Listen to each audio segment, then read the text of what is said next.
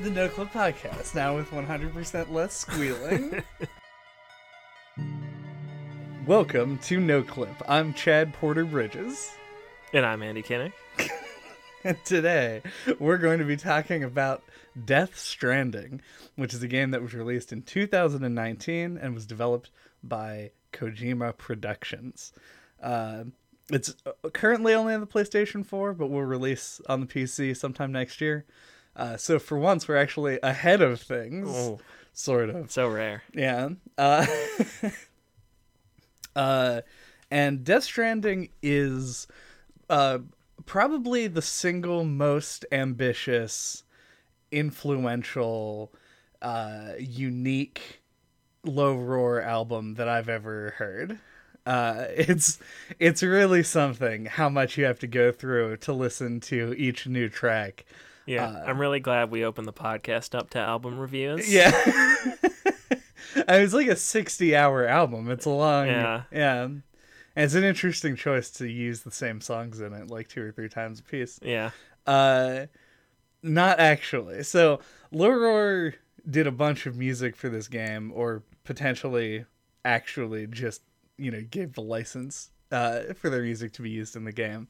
Because this game is a game where Kojima went around and just asked all of his friends to be in it. And it's very strange in a lot of ways, like almost surreal ways. Yeah, I don't follow him on Twitter. I'm not an active Twitterer. But apparently he posts pictures of him with the people in this game all the time. Yeah, he's a big fan of being a fan of things. He wants you to know how many famous people he hangs out with. Yeah. Nana Boo Boo. I forget what he calls them. It's like, he'll be like, these are my soul brothers, or whatever. Like, he has like a pet name for all the people that he meets, that he's friends with. And it's pretty strange. But so is Hideo Kojima himself. And this game is not an exception to that. Yeah, I feel like this is a weird, personal interpretation, I guess. But I feel like he's not even that weird. I think he's just given the platform to do whatever he wants. And if anybody had that, they would be... Like, everyone's weird. Yeah. Well, no, I mean, that's a fair estimation of it, where it's like, yes, he's doing the things that he wants to do, or at least he is now. Like, Metal Gear was obviously something that was a passion project for him at the start, but as it picked up and became more of a series, there's an argument to be made that maybe he fell out of it a little bit. Mm-hmm. My personal interpretation of it is around Metal Gear Solid 3, because the first game and the second game in the Solid series are like pretty different thematically. It feels like he wanted to tackle a new idea. Mm-hmm. But he's been on that series for so long, so when he was like given reign to just do whatever, by just starting his own company, because that's what you do when you have a lot of money and want to do things. Right. It really, like, the things that he chose to bring over from the Metal Gear franchise versus the things that are new, I don't really know of anyone else in the industry who would have gone for a similar thing. No, it's definitely unique, for sure. Like, I can't compare this to anything. You can't draw any parallels and be like, that's where this idea came from, So I'll definitely give him that. Yeah, it's I don't know. It's strange because while this game has some hallmarks of Kojima's repertoire. Yeah, it's mostly in the story stuff. Yeah. But yeah, a lot of it is just feels like it's out of nowhere. And I respect that in a way. Like, we'll get into this and sort of like how we feel about the game, as we go into it, particularly mechanically, I'm sure. But the one thing that I want to kind of call out up front is that this feels like, what makes this feel so unique as a game is the fact that this is a auteur indie project that was made by a AAA studio. A studio that was developed from the beginning to be a AAA studio, regardless of whatever its ideas were, because Kojima's just used to that. He works in an environment where everything costs $1 bazillion to make. And even if it's not like, I don't know financially how this game did or will do in the future, but like, man, it feels like one of those out there ideas that somebody comes up with and puts together in like a game jam, expanded in the biggest way imaginable. Yeah, it definitely feels like an indie concept, but in execution, obviously, it's nothing like an indie project. Right. But now I compare this to like a Tarantino movie, where there really aren't that many because they're so expensive to make, as you touched on. There aren't that many games being made these days that have like a singular vision behind them. Mm-hmm. It's same thing with movies a lot of the time too. Like big, widely seen movies are usually made by like a big, powerhouse studio. Same thing, movies and games. And it's so I think this game's really important, as you were getting at. Like, I respect it a lot for being so different, and for like Sony for bankrolling this, right, and actually putting it out there.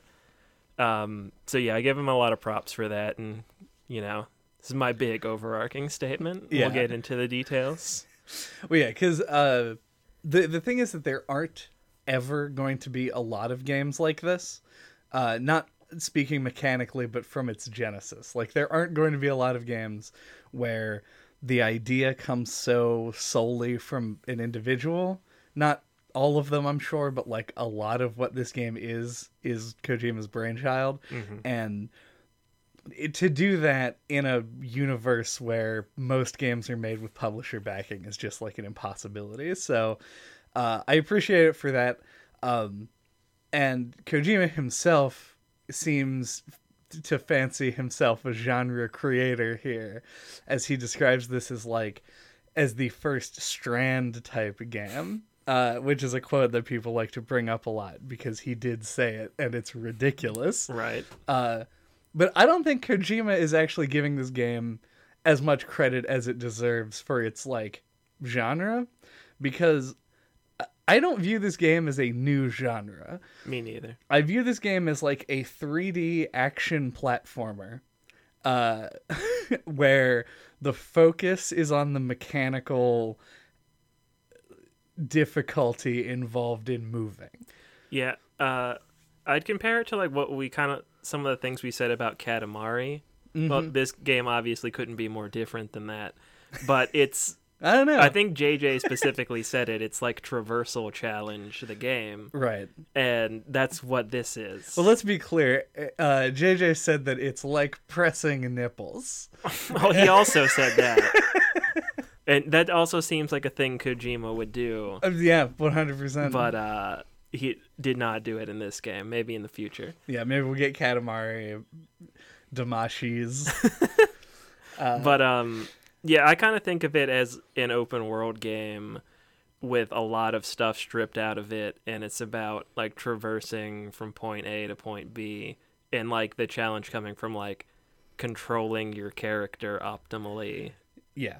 And the reason why I say I don't think giving it a new genre identity does it any favors is because one of the things that's great about this game is the way that it takes existing mechanical things and subverts them, or like at least subverts your expectations of what it's going to be. Like, you just from the beginning of the game have an understanding of movement in games, and it immediately is like, look out for that rock on the ground that in any other game would be inconsequential set decoration. Mm-hmm. But you can trip on it and fall over. In this one, it's like, I've also heard people sort of, I don't know if this is being dismissive or not, call this like QWOP with a budget, but I honestly don't think it's so far off of what QWOP with like a multi-million-dollar budget would be like mechanically.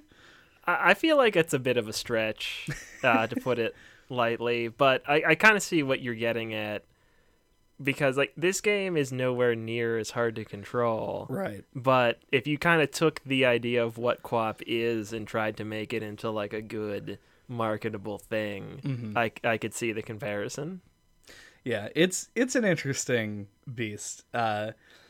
and I think that's what we should probably get into. So, the game itself, when you're playing, we're just absconding all story for the time being because it is complicated and doesn't really take hold until like the halfway point anyway. Involves you, Norman Reedus, aka Sam Bridges, aka Sam Strand, aka Sam Porter Bridges. Sam Porter Bridges, walking around America as it is. Sort of. Like, very small scale America. Like, I don't think that this game's map size is even as big as, like, Skyrim or whatever. I don't think it's even close. Yeah, probably like half, if that. Like, and yet it's purportedly the entirety of the United States. Yeah.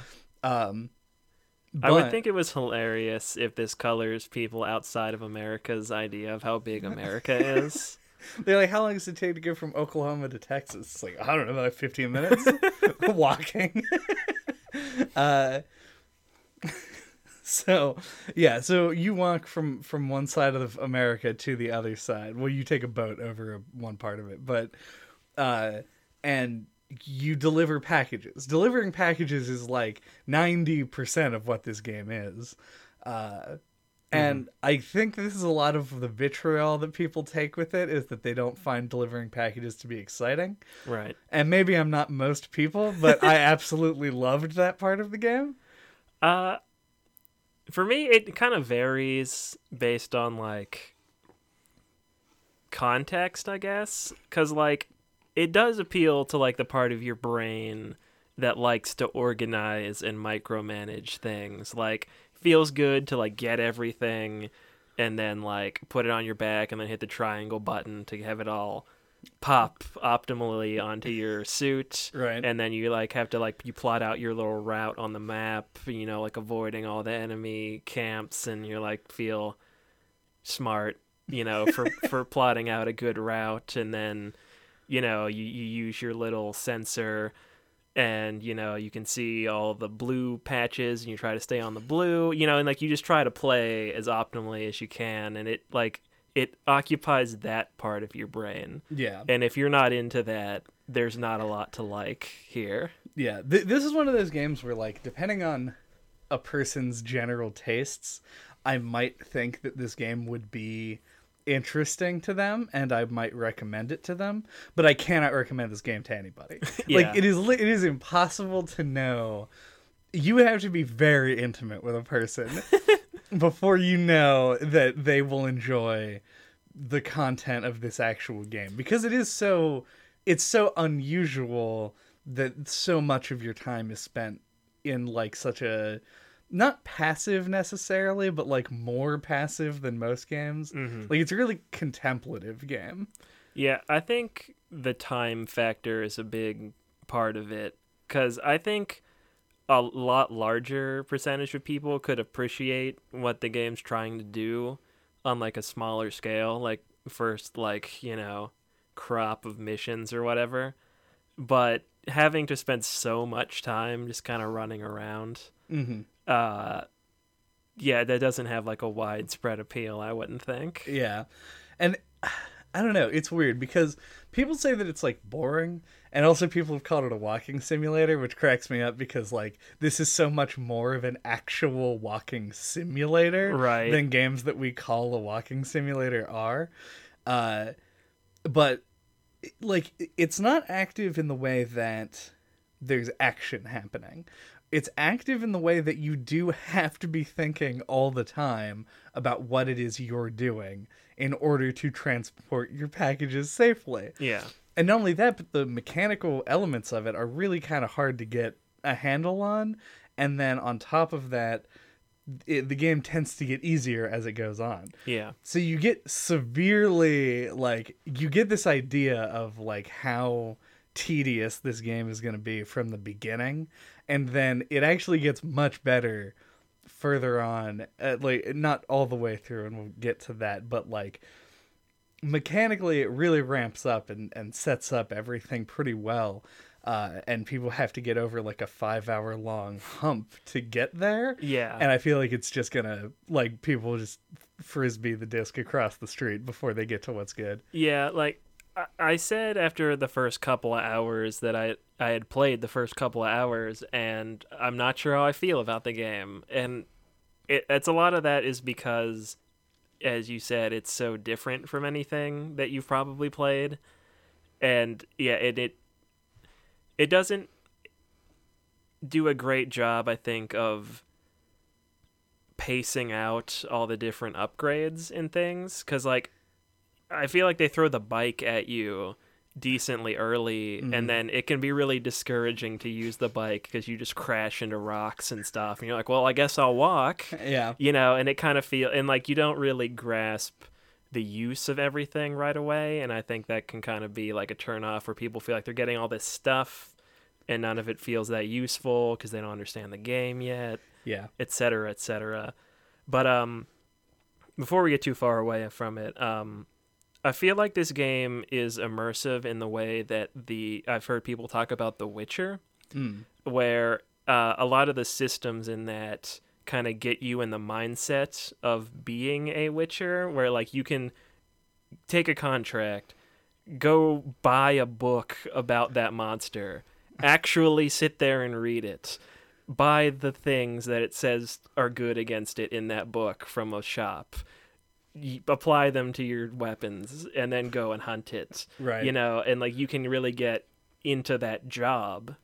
And this game does a similar thing where like it really gets you thinking like the character, like you really feel like a delivery boy.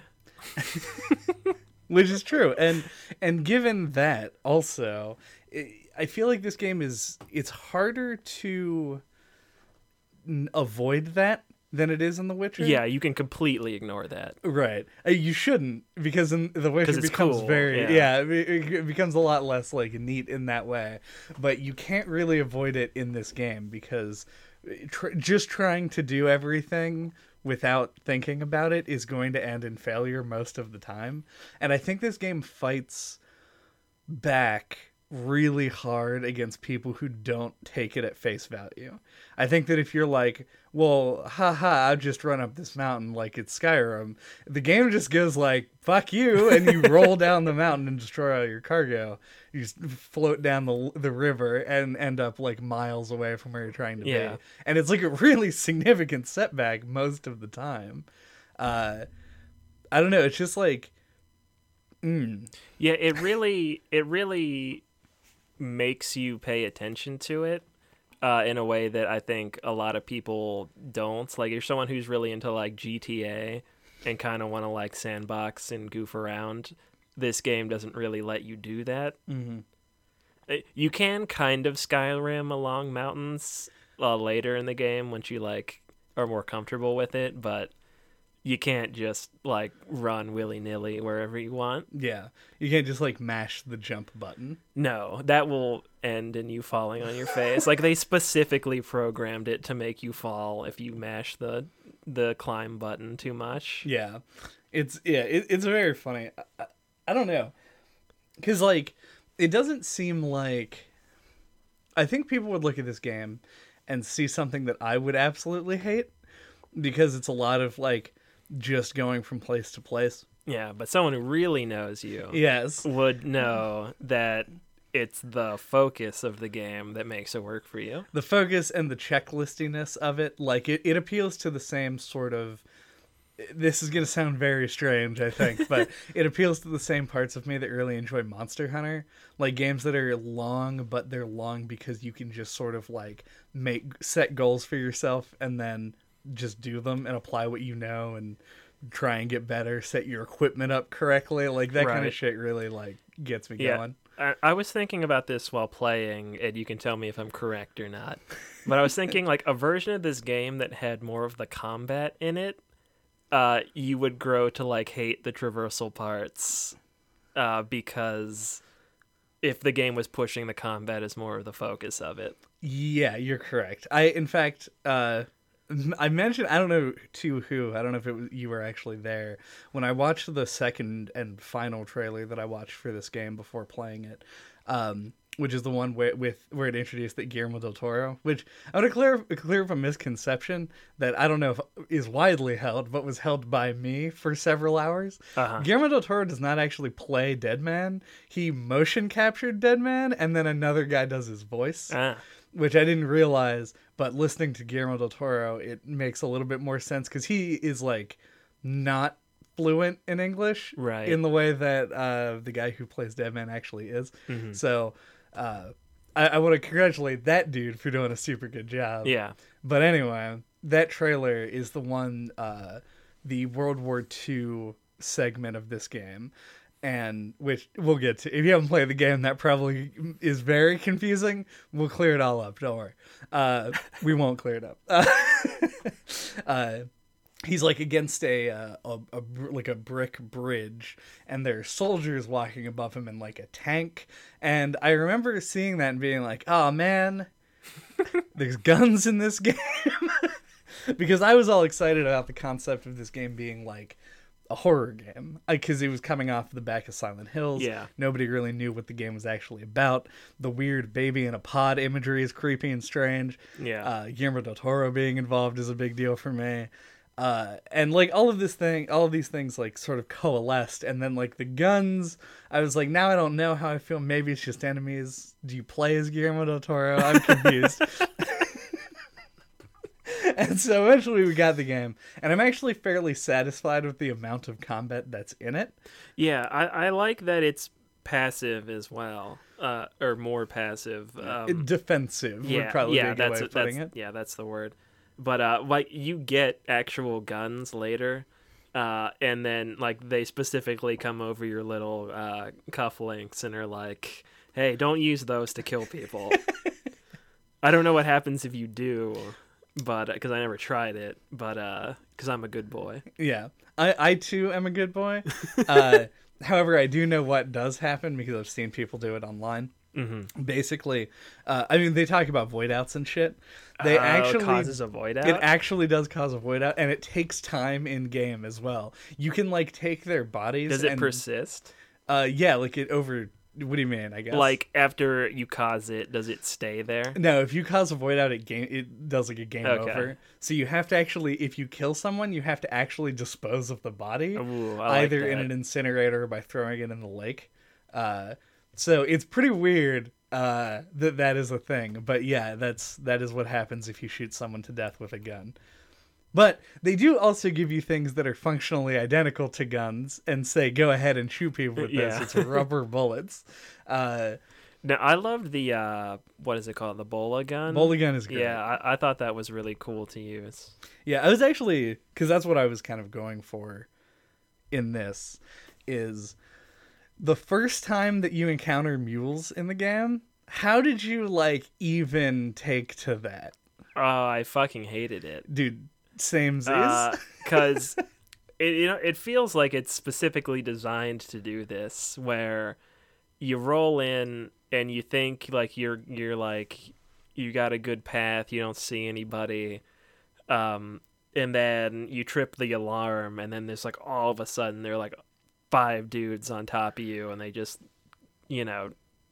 shock you with their little harpoon things, and take all your shit. And then I tried several times to get it back, and then eventually succeeded with a stealth approach and running in there and grabbing my shit and running away. Mm-hmm.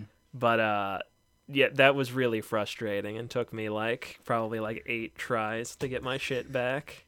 Yeah, because you don't have any options other than sneaking around, really. Yeah, you have sneak and you have just punch everyone to death, which is not as easy as it maybe could have been at that point in the game. Mm-hmm. I think maybe if they had toned those enemies down a little bit, it would have been a little bit more... I mean, they are toned down because like other guys block, and the first ones you encounter don't really.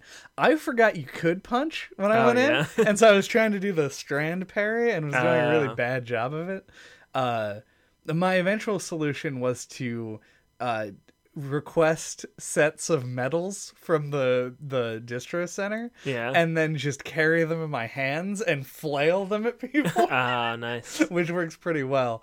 But it's really weird. that they like the combat is so, I mean, maybe it's not weird thinking about it, but like the combat is so unsatisfying to perform that it makes you want to avoid it until they give you the tools to actually do it.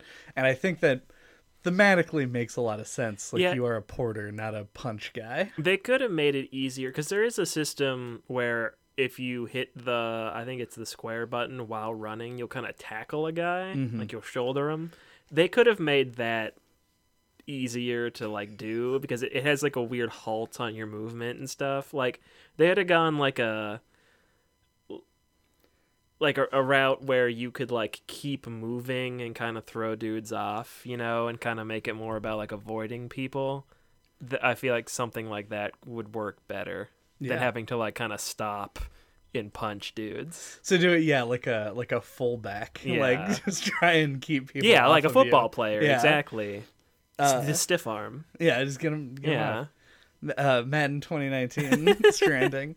That would be, I think, optimal, because like a lot of the time late game, I would just get in a truck and I would just run people over, and then, just get on a bike and just zip by everybody. Yeah, because that's really just the way to go. There are a couple of situations where they make it hard to do, and there are also times where you actually have to go into camps. Yeah. Now, I was pretty stubborn and would always find a way that I could just run past the camp without much trouble. What about in like recovery missions, though? I feel like after Chapter 3, there was only one mission I can remember where you had to actually go into a camp, and by then I snuck up on the camp, shot the target who had the cargo with the bola gun. I managed to successfully nullify their sensor, stealthed on in and grabbed it and ran away. Super skillful play by me. Expert play. Is this the camera one? Yeah, the camera one. Okay. All the ones in Chapter 3 I kind of struggled pretty hard with, though. Yeah. Because I didn't quite grasp all my abilities yet. I mean, I will admit that in the camera one, because that's not at all what I did in the camera one. Yeah. I stealth killed one guy in a field, and then I had just recently been given all of these rubber bullet guns, and I was feeling kind of giddy to try them out. So I definitely did just sort of mow down that whole camp from like an embankment across a small stream. Yeah.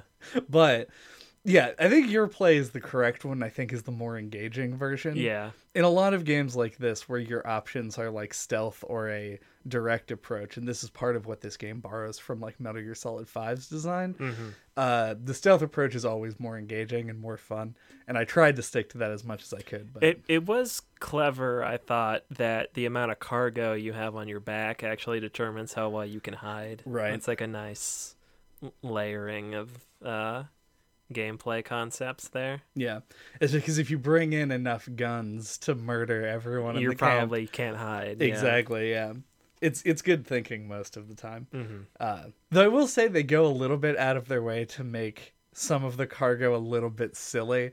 Like a climbing anchor is like a whole briefcase that you have to carry. Yeah. It's very strange like that, but you do what you can do. Otherwise they couldn't justify you not being able to carry like 30,000 climbing anchors if you're able to carry like a 50-gallon drum on your back. It's like, well, why not?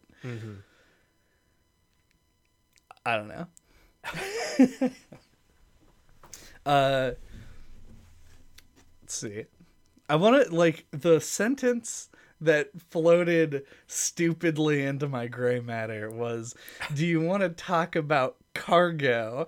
But that's a really that's a really weird question, and I don't think fully gets across what I'm actually curious about. It's more like the actual delivery missions often involve you carrying like a huge amount of stuff around, and when you lose stamina and stuff, it's supposed to take like a larger toll on your ability to move around freely.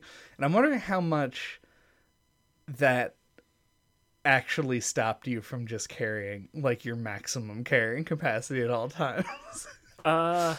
It depended on what part of the game I was at, but I did that a lot earlier on. Like it would just be like as much shit on me as I could manage, and then just holding R2 and L2 the whole time as I walked. It's like slow and steady. Slow and steady was the Sam Turtle Bridges making his way across America. Well, one thing that I have to like commend you on is I walked in while you were playing a while ago, and you had cargo on one of the floating carriers. Yeah, the dollies. Which is something I did like once ever. See, it was a mistake. I should have used them more. It was having to like do missions where like I had come into it and I already had a bunch of shit, and then I didn't want to like put it in the locker, so like I had to like load on all the actual cargo and then put everything I already had on the carrier. And I was like, this is great. Like as long as you don't have to go up and down ladders and stuff, like it's awesome to have that. Yeah. I was always like in my head, I just figured that if like you moved weirdly, it would like fall. Nope. But that's not really what it does. I did use it several times as a skateboard. Yeah. Which is great, and I love that functionality as a thing, but I did not use them nearly enough. My most notable floating carrier experience was I was trying to get way too much stuff from the top of a mountain to the bottom of a mountain. And I drove a truck pretty far down the mountain, and then it got stuck in a river, which can happen. If you drive into a river, the car's like hydraulics pump it way up, right, to keep it out of the water. But if you then cannot jump, so if you get stuck in a location, the truck just doesn't move anymore. So I got out of the truck, I built a mailbox, and then I put in a request for 2 floating carriers, and then I just saved the game and left. And I came back, someone had delivered my carriers, and then I loaded everything onto them and walked the rest of the way. Nice. So, a very cool implementation of a thing that I didn't use nearly enough. Yeah, like especially the mission where you have to transport Mama to the mountain knot really solidified it for me, because like because you had to carry her, so you just attach all your cargo to a carrier and you're good to go. Wish I had thought of that. I made it all the way there pretty slowly, admittedly, but without falling or causing any damage to her or any of my other stuff that I was just carrying anyway, because fuck everything, I guess. And then I got to the actual building and was like, he like goes in that animation where he's like, and like pushes his hands out like a celebratory thing, and I was like walking down the ramp and I was just like like 5 feet from where I was supposed to go. It was tragic, but I was gonna be mad if that was why she died, but wasn't. Yeah, I don't know. It's good. It's fun. I like that. I like that kind of stuff. Yeah, I was really disappointed when you get to the West Coast and they're like, get to the middle of the tar or whatever. I was like, oh, I got a dolly. Can I like get on the dolly and like ride it out to the middle of the tar? And it didn't work. No, I was a little. I don't know if I was being dense on that or not, but like I did not. It took me a minute to realize what they were going for. I feel like I would have come up with it way quicker if someone hadn't have been a troll and put a tether or like a strand, like a thing you used to go down the mountain on the shore going into the water. So like the first thing I did was like, oh, can I just like wade into it? Is this gonna be like a cool thing? Like there's shit under the tar. So like I grab it and like I start going out into the water with it, and it doesn't do anything. So that threw me way off. So if someone was trying to mess with people, you succeeded. Oh, I mean, yeah. If you see one of those climbing anchors on flat ground, I imagine they're probably trolling. Yeah. But yeah, that threw me way off. However, if you saw a ladder going up to a structure that you should definitely not climb, that was not me trolling. I just tried to climb everything in the whole game. I left a ladder that led to nowhere that I hope fucked with somebody. Unintentionally. Right. And the ladders are phenomenal. Yeah, I kind of ended up forgetting they were a thing. Like, they felt really useful early, and then I found them to be, like, not as needed in, like, the second kind of area, and kind of forgot that they were a thing in the game. No, and that's fair, honestly. Because, like, I didn't see a lot of them in, like, the second or third chapter, because there's not a lot of ravines to be crossed, and that's when they're like, build bridges. Right. You know, much better than ladders. I mean, arguably, it takes a lot longer to build the bridge. True, but like it felt like they kept popping up in those areas where I wouldn't need a ladder. Yeah, I felt like, so I do love the ladders. I think no, but that they're my carrier. Okay, where they're a thing that I felt like I should have used more. Yeah, I use ladders all the time for stuff going forward, but I agree that they do get a little bit obsolete. But it's largely by the zip line things. The zip lines are I think not way too good. That would be a weird thing to say. They are very good, and they give them to you in the mountain area, which is the place where they're most useful, because walking around in that is miserable. Yeah, I never once used a zip line. How? I don't know. I remember getting it and feeling like this would make the game way too easy was my initial thought, and then I just never touched it. Like, I just kind of forgot about it. I did not build a lot of things with the PCCs over the course, but I guarantee you I built about 3 times as many zip lines as I built anything else. Yeah, I relied a lot on the all-terrain exoskeleton. I thought that made going around the mountains pretty like tolerable. Yeah, but it's not nearly as fast. That's true.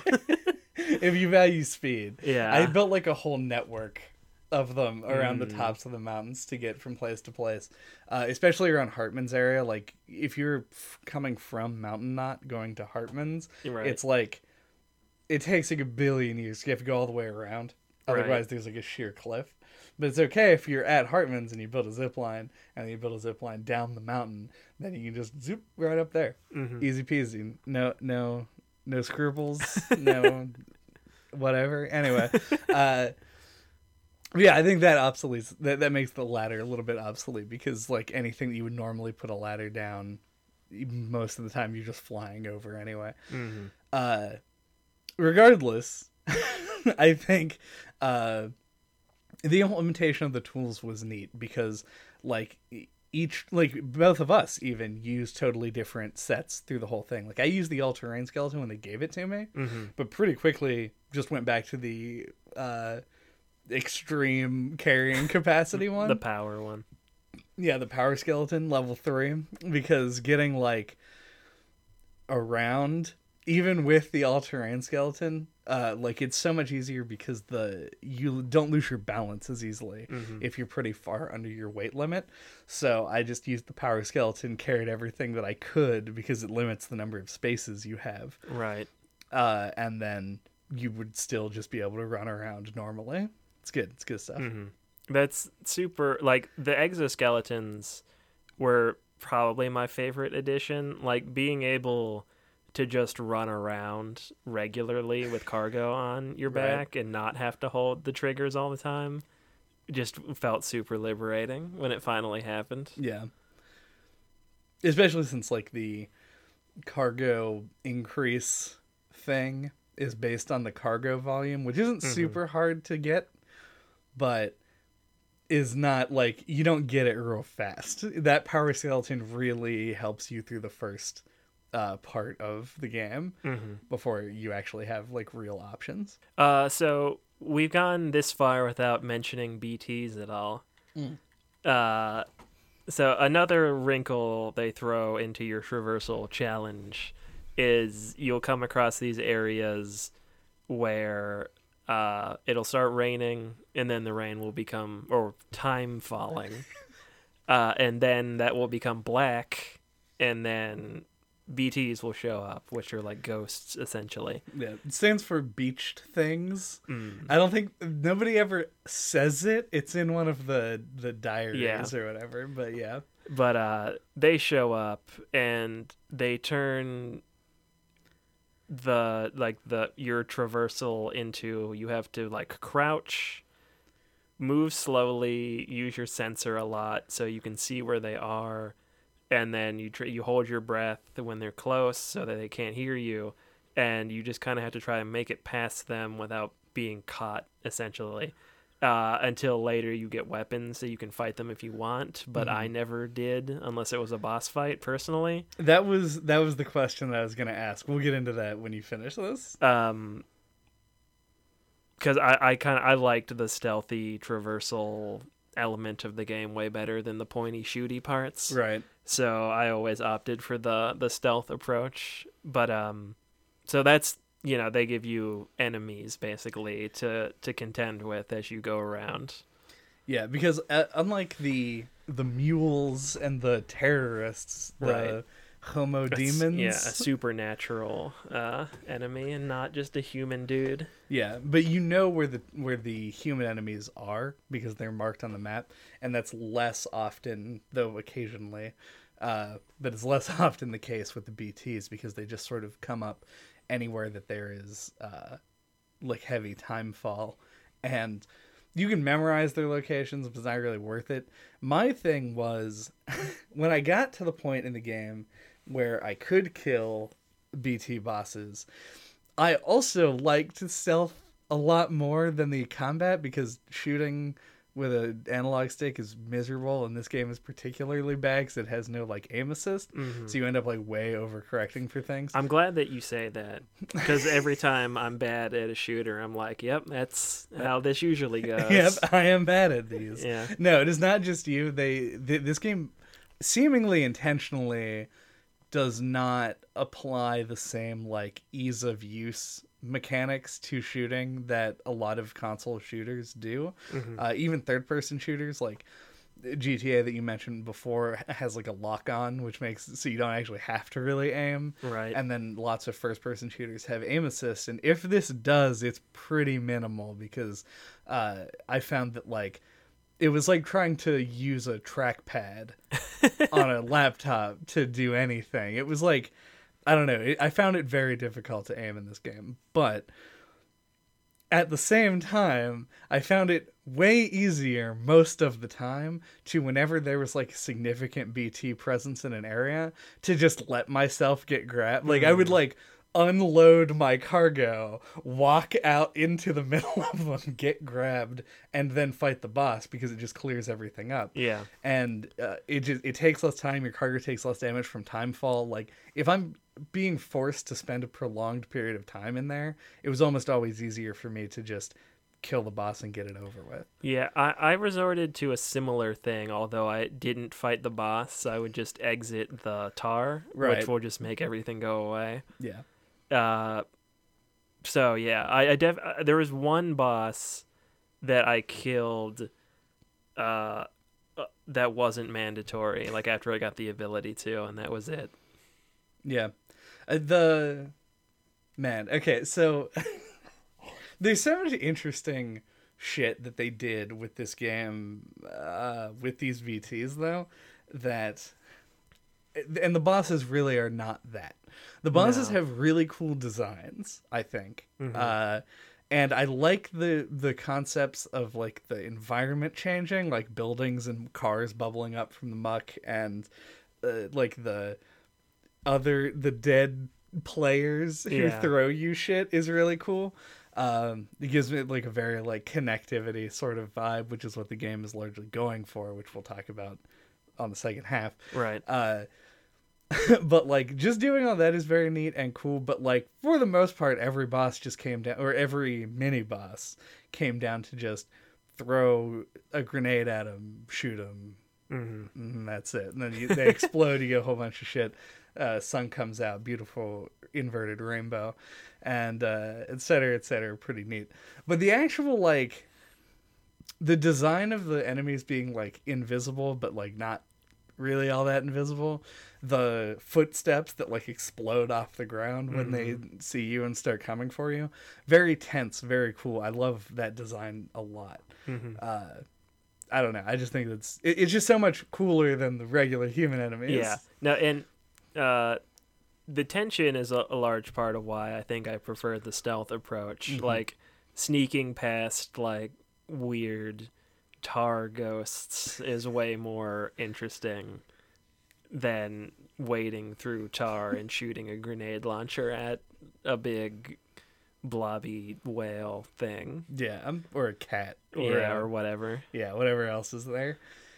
Yeah, it's a little strange the way that happened. Like, I remember there's a part near, it's like right at the end of the game where you fight the penultimate like BT boss, which is the big the whale. Giant whale, yeah. Yeah.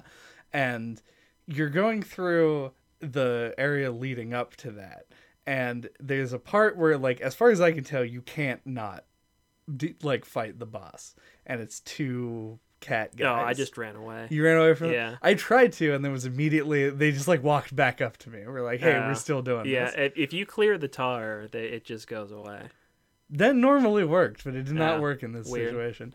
Then I proceeded a little bit further, and then 4 of them showed up. Oh, wow. And I was like, 4? Okay, I get the message. I'm not supposed to fight them. And so you go a little bit further, you get out of the tar, and then the whale comes. Right. Like, I was pretty much in a BT encounter for an hour. Like, it was just the whole way.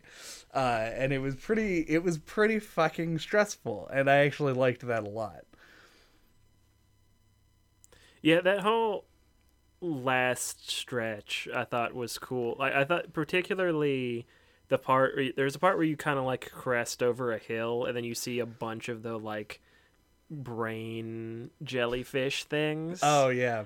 Like just peppering this hillside, and it's like a really creepy, ominous visual. Yeah. I kind of forgot about those, weirdly. Yeah, they're easy to just run past is probably why, but like just coming up on them like was a really cool moment. And then like every time you felt like you were just like out of an encounter, like you stumbled on a new one Right. on the way back there. I thought the pacing of that was pretty good. I also love that they disable your ability to like build things, and you have to rely on what's already there. But I think the multiplayer ties into the plot enough that I don't really want to get into it right here. Other than that, like bosses wise, like how did you? Because there's some things in this game where like there are a couple of bosses, like BT bosses, that they make you fight. And then there are the unique bosses. And I that big like they put the whole narrative arc of Metal Gear Solid 2 into or mechanical arc rather of Metal Gear Solid 2 into this game, where they were like, okay, you get to the part where you kind of get what's going on, and then you fight a big giant thing, which is Metal Gear Ray, aka the giant BT, and then you do the punch 'em up boss fight, and then there's the whatever with the whale. I don't know if there's really a good like comparison there, but it's just that whole stretch of the game felt the most like Kojima's mechanical preferences coming in. Yeah, the fight with Higgs just feels like a Metal Gear boss. Yeah, and I thought it was a highlight of the game. I agree. I think the Higgs boss fight and even the big towering guy. Well, I'm lumping that in because Okay. he's like inside of it anyway. So True. The Yeah. attack on Titan. yeah, that, and then fighting him on the beach. All the phases of it, I thought all of it was cool. Yeah, super good, and like, man, I don't know. I really like the performances in this game, just overall, and I thought that what's his fuck name? Why am I blanking on Which this? character? Higgs. Oh, I don't know who played him. Troy Baker. Okay. Troy Baker did a super, super good job. And that, like, well, I think they maybe reused a couple. They didn't record quite enough lines for how long that boss fight is. Yeah. It's still, like, he does such a good job with the role that it ended up being interesting regardless. Yeah. Do you want to talk about that right now, like the actors, or do you want to save that? We could do that. What were there any other, like, we'll talk about more stuff mechanically when we talk about, like, Right. fights and things, but was there anything you wanted to sort of cap off with the traversal? I feel like we didn't really talk about the timefall element. I The think only thing. I think there could be a whole game based on the concept of timefall, and I feel like it was kind of a missed opportunity here. Yeah, I love the concept. It's a great sci-fi concept, like story-wise. Yeah. I thought it was great early on, but once you get repair spray, it kind of like just doesn't matter anymore. It's too easy to ignore. Yeah. Like, even on the harder difficulties, like, yeah, there are certain times when it's gonna be a problem, but if you have repair spray, then it isn't Yeah, and anymore. then it gets even more not a problem when the shelters become a thing. Yeah. It's weird. In Yeah. my opinion, I think, feel like they should have limited the amount you could carry at once. Like, if they limited you to, like, 1 can per restocking, you know, every time you go to, like, fabricate equipment, you can only make 1. Right. Or if you already have 1, you can't make any. Or something. Like, you had some kind of a restriction on it. I mean, I honestly think they could probably have just taken repair spray out of the game. Like, But it's really satisfying to use, though. it's pretty satisfying to use. But consider, like, the timefall shelters, like, right around whens you get those, you are able to, like, because those spray and repair your shit. Right. If you could just, like, make it to that, and then that's the way that you repair by building those shelters. Yeah. I don't know. Obviously, I think that they were trying to compensate for something, like the fact that, you know, like, they don't want to punish you too heavily for taking falls accidentally, Right. or whatever else. Like, they just want to make the game feel smoother, because they know that if it's a little bit too hard, like, I think this game is really hard, which is probably why they made it so easy. Yeah. Like, because there are elements of this game that could really be punishing, and they do everything in their power to make sure that it's not too punishing. Playing the game is hard. The game's difficulty itself is not, and I think that is the reasoning behind the repair spray. Yeah. But it does shit on timefall, which is, like, the coolest thing in the whole game. Conceptually. Right. Did you notice that, like, if you walk out into an area when the timefall starts, if you, like, have the camera close enough to the ground, you can see, like, flowers and plants, like, growing and withering? I did not notice It's that. very, very fucking cool. Yeah, they highlight it in a couple of cutscenes. Yeah, I noticed it in cutscenes, but I really like the way it was set up. I wish there would have been, like, more of that Yeah. sort of thing. Who knows, man? Yep. Is it time for the break? After the break.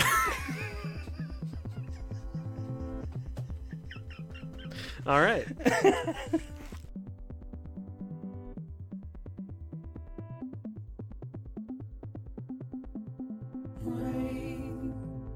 Welcome back. Now that we've gotten the really confusing sort of, like, mechanical core of the game out of the way, let's talk about the really confusing sort of narrative properties that this game has. I think what I want to start with, and what we alluded to before the end of the last section, was sort of thing that got a lot of people talking about this game. The first trailer that came out for this game is a masterwork in intriguing trailer design. Whether or not people saw it and were excited about the game, which I think is really only the case if you are a Kojima sort of, like, fan, which I kind of count myself as that. I don't necessarily know that I'm, like, a diehard, but the Metal Gear franchise played a big part in my, like, youth, in my development of my tastes, and made me appreciate a lot of sort of, like, meta elements in games and things. And so I will give him credit for that 100%. Like Psycho Mantis is like one of my favorite boss fights just because I was so young when I played it the first time and it like really blew my socks off. And this game isn't entirely like that, but the first trailer sure didn't make you know what this game was like at all. No. It's Norman Reedus, who is just Norman Reedus, just straight up is him. A baby, on a beach, dead whales, floating figures, game's called Death Stranding. That doesn't make any sense. No. It is an absolute, like, mind fuck in... Like, people tried to speculate what the game was about, and I don't think anybody really nailed it. It doesn't make a ton of sense. And I don't know. I was into it. A lot of people weren't into it. I think that the use of actual actors is a big thing as well. Yeah, I was super into that initial trailer, and it almost kind of ended up writing a check the game couldn't cash for me, because it just seemed so surreal and weird and like stereotypical Kojima stuff. Right. Like Kojima Unleashed the Beast. Unleash the Beast monster. And I feel like the game is so much, like the story of the game ended up being so much less weird than the trailers made it seem in reality. Yeah. I actually do agree. I think that this game is going to... I didn't, like, read any criticism, really, of this game before recording this. One, because I never do, just generally... And two, because I wanted to sort of keep my own interpretation to my, like I wanted this to be my actual thoughts on how the game worked. And I feel like this game is probably going to catch flack for being weird and confusing, but it had so much potential to be weirder and more confusing. Yeah, I feel like, and maybe I'm an outlier here, but like I really don't think the story is even that confusing. No. Because like I feel like the reputation Kojima has for being like weird and his storytelling comes a lot from, he really likes to focus on symbolism and parallels, and he really bogs things down with like details, but he does it in like a quirky kind of way. Yeah. Like with his characters, and the way it comes together ends up feeling like it's a lot more like weird shit is going on than it actually is. Yeah. Like when you step back even from like the Metal Gear games and this, like they're really, like the story of them isn't really that complicated. Yeah. I think what it comes down to, and you can see it in this game, but to a lesser extent, is all of Kojima's games are about something. Like each of them have an individual sort of like narrative idea, and it's very on the nose most of the time. Like I don't think people are all that confused about the anti-war sentiments in Metal Gear 1. Right. And I don't think that people are probably more confused, but less than could have been about the like meta video game elements in Metal Gear 2. Right. And this game is about connections. It's like its whole thing is like bringing society together is an overall positive thing. People should be connected. And the game does a lot to drive that point home, and it's not ambiguous about it. Like it's very straightforward. You're creating a network as the primary element of the game. You get fucking emails all the time about people telling you, like, nobody has a negative thing to say. Everyone who sends you an email is like, Sam Bridges, the legend, the best guy that ever was. Yeah, well, I mean, even like the main thing that you're doing, like all of the like bases are called knots, and you're tying them all together. Exactly. You're making a big strand across the country. And the word strand being used like figuratively and literally constantly throughout the game. It was your character's original last name, which I don't know how names work in this game. It seems like it's your profession is always your last name. It's your name is just a literal descriptor of what you do. Right. Except Die Hardman, kind of. His is a metaphorical Yeah, his description is of what more. he does. Yeah.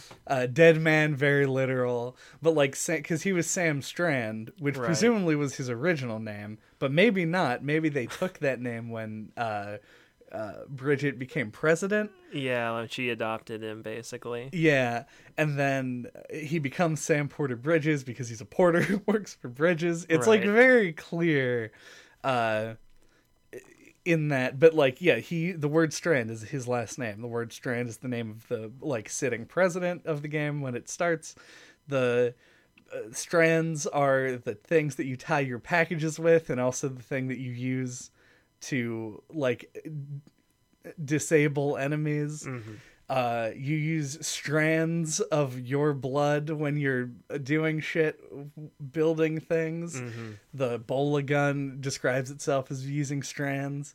It's like, The list goes on. And yeah, on. it goes on forever.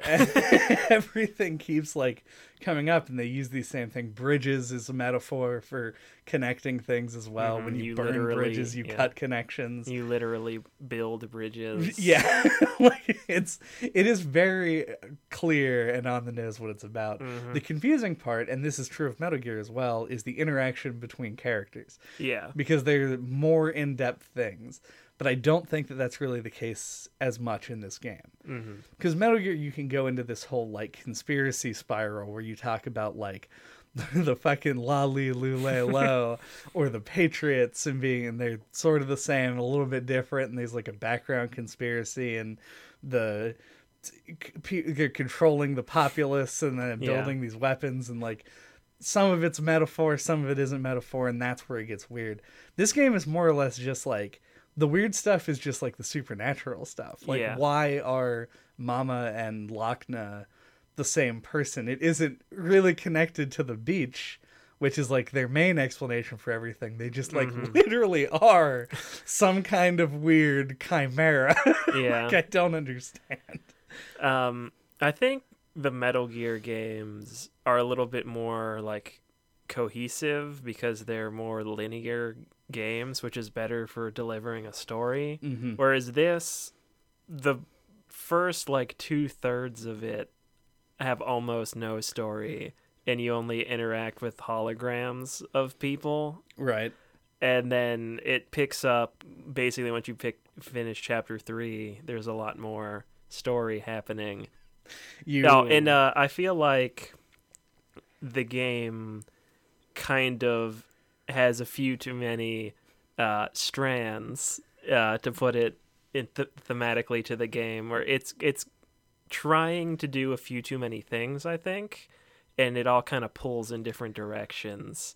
Yeah. And my feelings on this game are mostly positive, but the problems I have with the game kind of stem from that, where the game's not quite as like cohesive as I would have liked. The story kind of feels like it stands independently from the game, you know, and I kind of would have liked to see them come together a bit more. Yeah, I think, I don't know. See, I'm of two minds here.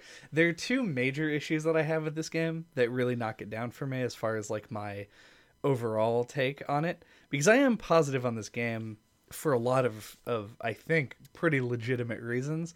My very legitimate reasons against it, one of which we won't really get much conversation out of, which is all the text is too goddamn small. Like if you're at all visually impaired, it's impossible to read. There's a column in the deliveries thing that has a number in it, and I don't know what it says, and was never able to read it. Like, getting up close to the television, I could not even tell what it was saying. Just most of the text in the game is just much too small.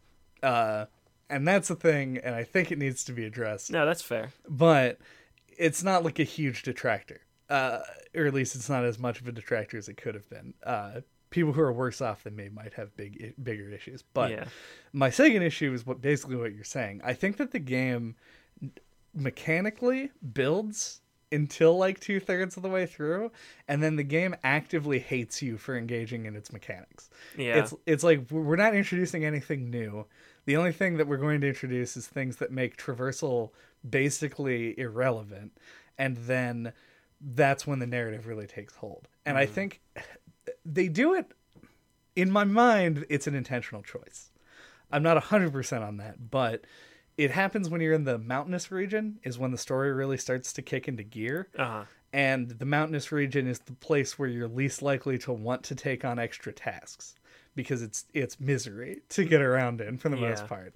And if you skip them, like I did in that part of the game where I was like, I'm not doing all these extra missions for these people, then what ends up happening is you just sort of like blaze through the rest of the story really quickly. And because that's when the story picks up, that's why I feel like it's intentional. If it wasn't intentional and they wanted you to enjoy the mechanics at that point, then they fucked up. But if it is, then I think they're okay. Yeah, it feels like the game gets split into two distinct parts for me, because once you hit the beach, the West Coast, I mean, the literal beach. Yeah, the actual beach that is on the coast of California, not Carolina. Different coast. Yes. But so once you hit California, it's basically the game play like completely changes. Like you got parts where you go to Cliff's Beach and it's like a third-person shooter level. And you have the boss fight with Higgs, which is all combat stuff.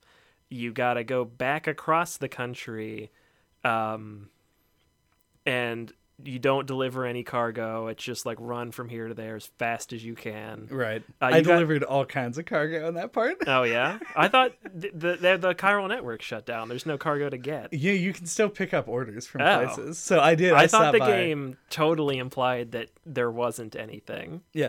No, just before you get to your last point there, the part that I was actually warning you about a couple of weeks ago was during that mission, which generally speaking I love. I like the idea of going from one coast to the other without being able to build stuff. Really puts that's like the capper on the traversal part of the game, and they do it well. But I picked up it was 250 kilograms of shit to carry from where I was to Port Knot City, and then stopped somewhere else, delivered a little bit of stuff, and then picked up another 200 and loaded it all into a truck and had a huge amount of shit, and was going there, and then the supercell takes you. It puts you on the other side of the lake, and I was like, all right, go menu, cancel all these orders. I was right there. I could have delivered it.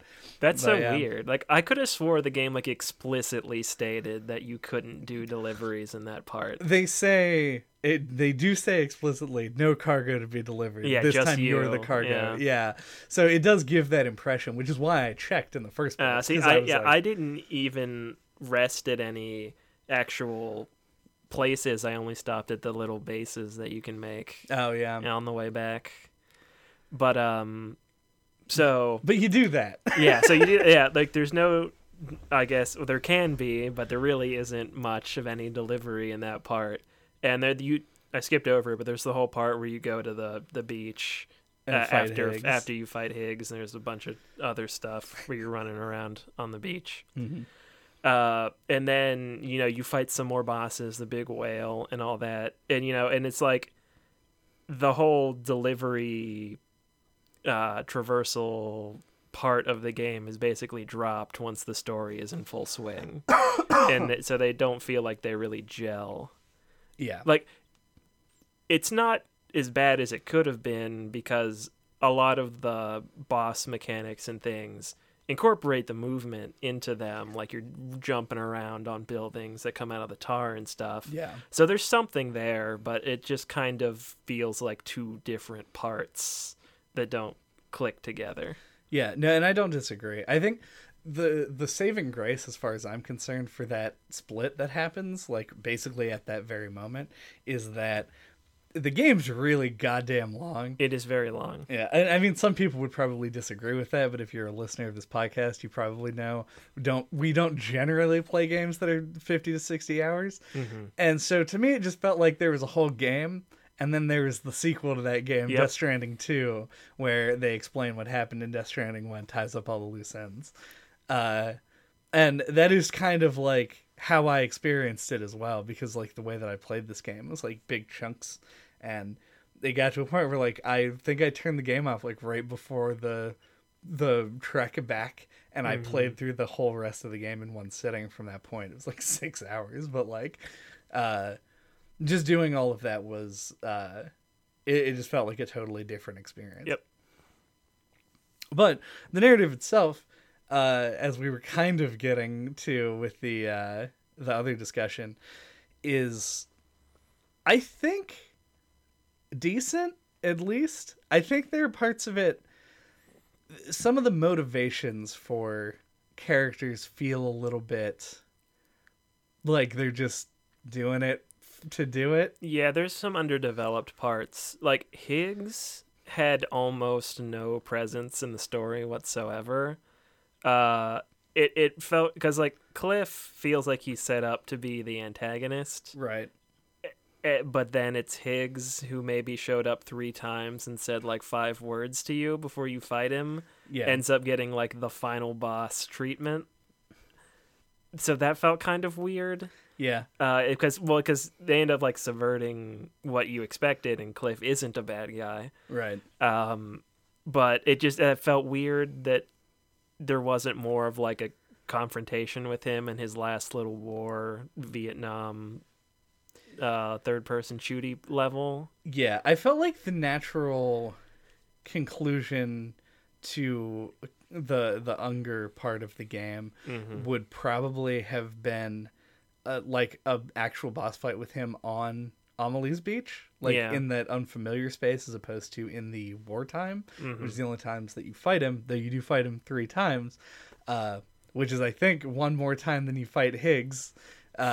Higgs has one where you fight a BT, and then you fight him actually twice. Yeah. 3 times.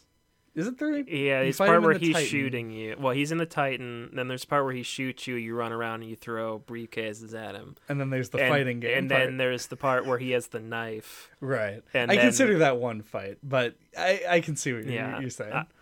I think those are different phases. True. So he's got like a 4-phase boss fight. Yeah. And it gives it like a weird sort of pacing where the final boss, so to speak, is kind of that big whale. Yeah. Because you don't actually do any other combat after that. It's like you do that, then you go to the beach, then you do the narrative finale of the game, and then you end the game, and then you do the sad walk to the incinerator. Yeah. And it's like, I mean, I don't dislike that so much, like, because I'm not one for boss fights generally, unless they're like really go above and beyond. And the whale super didn't do that. No, it was it was like the cap to the BT part of the game. But not even, though, because, like... Or it's supposed to be. Yeah. Like, it's cool. It looks good. Yeah. I like the big whale flying around. I like things that are underwater. I like it even more, apparently, when things that are underwater fly around in the sky, because that's cool. Yeah. You can shoot rockets at it. shoot big rockets at it. But, like, it had, like, one threatening attack. Yeah, like the big laser. Yeah. Laser whale was definitely a thing. But after that, it's just it's a narrative conclusion, and I don't know. I honestly don't know how I feel about the ending of this game. I think it's satisfying as a narrative, at least. Like the end part that we've been discussing here. I think there's a lot, or maybe not a lot, but there's definitely something left to be desired with all the characters, and like their stories that were explored in their chapters felt like they needed more, you know? Because like I thought like Hartman, super fucking interesting concept, and like he was like, the actor was really good. The performance, you know, like I was interested in that character, and then it's just kind of like his little contained thing that explains what's up with him, and then that's it. Yeah. The parts of the game that actually took place in his lab I thought were really cool. I felt like Hartman's character conceptually was a little bit of a mess because they like jammed everything they possibly could into it. It was like, but yeah, that's the kind of weird shit that I want when I play a Kojima game. this is true, yeah. Hartman, he feels like they jammed everything that they could into him, but the end result was pretty cool. But at the same time, like, I don't know if it would have been more satisfying if he had like actually found his family. No, I didn't want that, but I just feel like you could have done more with the characters. Right. And he felt like an especially big missed opportunity because he comes in so late. Yeah. And he's only conscious for 21 minutes at a time. And I felt like reading some of his interview logs, I feel like those took me longer than 21 minutes to read. So yeah, I was like, why not do every hour? Yeah. You know, why 21 minutes? I'm sure there's a reason. Yeah, they gave a little explanation. I don't know if there's more, where he said, like, most essential functions in life can be done in 21 minutes. Right. So, or is it 23? I think it's 21. Is it 21? I forget, because because it's out for 3, so it's 24 minutes. Somehow it's related, because it was like a TV show. Yeah, it was like the amount of time that you can do, and it's like the number of times that would happen over the course of a day, that kind of a thing. Like there's reasoning behind it, but it's a weird reasoning. Yeah. I don't know. He's a strange character, but like kind of a lot of them are. Yeah. The fact that Deadman is a Frankenstein monster is kind of glossed over. Oh, yeah. Like, that's like the kind of thing I'm talking about. Yeah. Like, they're like, hey, Guillermo del Toro character is literally made from parts of other corpses. And, like, you know, he's literally a Frankenstein's monster. But that's it.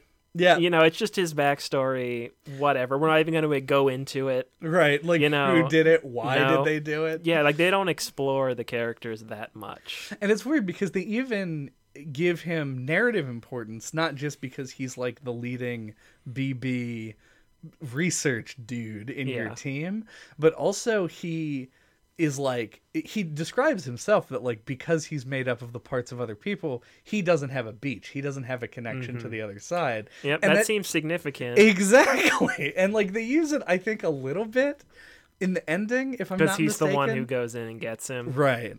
And I assume that that's, like, the payoff for that. Yeah. But it feels like there should be so much more payoff. Yeah. Like, he's, like, a superhuman in the context of the world that they've set up. But they don't do much with it. Yeah. Mama, I think, does get explored pretty well. Yeah, that was a highlight. I thought Mama was a cool character. Like, I think they did a good job of introducing her as a hologram early enough, and then taking just long enough to actually meet her in the game world, and then so, like, her story felt better paced and placed into the game than a lot of the others. Yeah, and like her quirk of having like a literal BT child. Baby. Yeah. That one worked well. It felt the most like a literal episode, as they're called. Right. Like, it felt like a story that you're introduced to, it's told and has resolution all in the space, you know, that it takes place in the game, and like none of the others really do that. Yes. I could not possibly, like, I think between her and probably Fragile are the most, like, fleshed out characters in the game. Like, not even because Die Hardman feels like the character that should be fleshed out and just isn't, because he's the one who has the mystery built up around him. Yeah. But he just doesn't get that, really. No. Unger sort of does, but at the same time he's kind of one note for what he is. Yeah. Mama, super well fleshed out, is a 3-dimensional character. Seems good. Fragile, less 3-dimensional, I think. She's, like, driven by revenge is kind of her story, but she feels like sci-fi woman. Yeah. You know, like, she has this, like, kind of, like, she feels like a Star Trek alien. Like, she has this very monotone way of speaking, and she kind of doesn't feel human. Right. Like a... Yeah, no, I think Star Trek comparison's probably good there. She's got... Like, she almost kind of... This is, like, a stretch, but it kind of illustrates what I'm getting at. But, like, almost kind of feels like C-3PO. Mm-hmm. She feels like kind of very like calm and measured and diplomatic. You could imagine her moving like C-3PO when she talks. You know what I mean? Like imagine her voice and then imagine her doing that while she talks, and it fits. Yeah. I don't know, and that's not even necessarily. I mean, it is definitely somewhat of a slight to the performance because it is. I mean, that might have been what they were going for. Yeah, like I don't necessarily know but yeah, I think it's like. I don't know. I feel like people who have more interpretation on this might have something like I don't know if she's supposed to be like she's like that because she's intentionally repressing. Yeah, it feels like an intentional stylistic choice to me, but I mean I don't know. Yeah. Like with a Kojima game, it is really up in the air more so than it would normally be. But no, I mean, I liked Fragile as a character a lot. The reveal that like under her clothes she's got like she's old yeah. is cool. Also, really emphasizes how little like importance Timefall gets given because like it seems to me like she should be just dead. Not like yeah, it depends. They didn't. They kind of glossed over exactly how long she was in it. Mm-hmm. But yeah, you would think that it's been 10 years since that happened to her or something. Yeah. Well, I'm thinking like in the so her body's probably like 90 years old now. Yeah, roughly about that. And like in the scene where they introduce her and they're in the cave. And like one single droplet of Timefall hits Sam's hair and it turns gray. Yeah. Like, this seems like it's aging kind of a lot. Maybe he just is going to gray early, but yeah. I don't know if the Timefall really distinguishes. Yeah, it's a little inconsistent. Yeah. Once again, I feel like Timefall is a concept that deserved a little bit more time than it was given. But yeah, Fragile Story is cool, I think. I think that it could have been fleshed out more, like a lot of these could have been.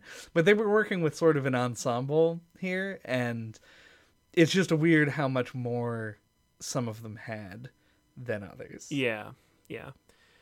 It comes back to like what I started out saying is it feels like there's too many strands and they're pulling in too many different directions. Like there's like the priorities are kind of like not mismanaged, but they're like uneven. Right. Because they don't want to give, I guess, one character more important. Or they do want to give one character more importance than the others. Yeah, it's like instead of cutting things, they just kind of tried to polish everything that was there as much as they could, and it's kind of uneven. Yeah.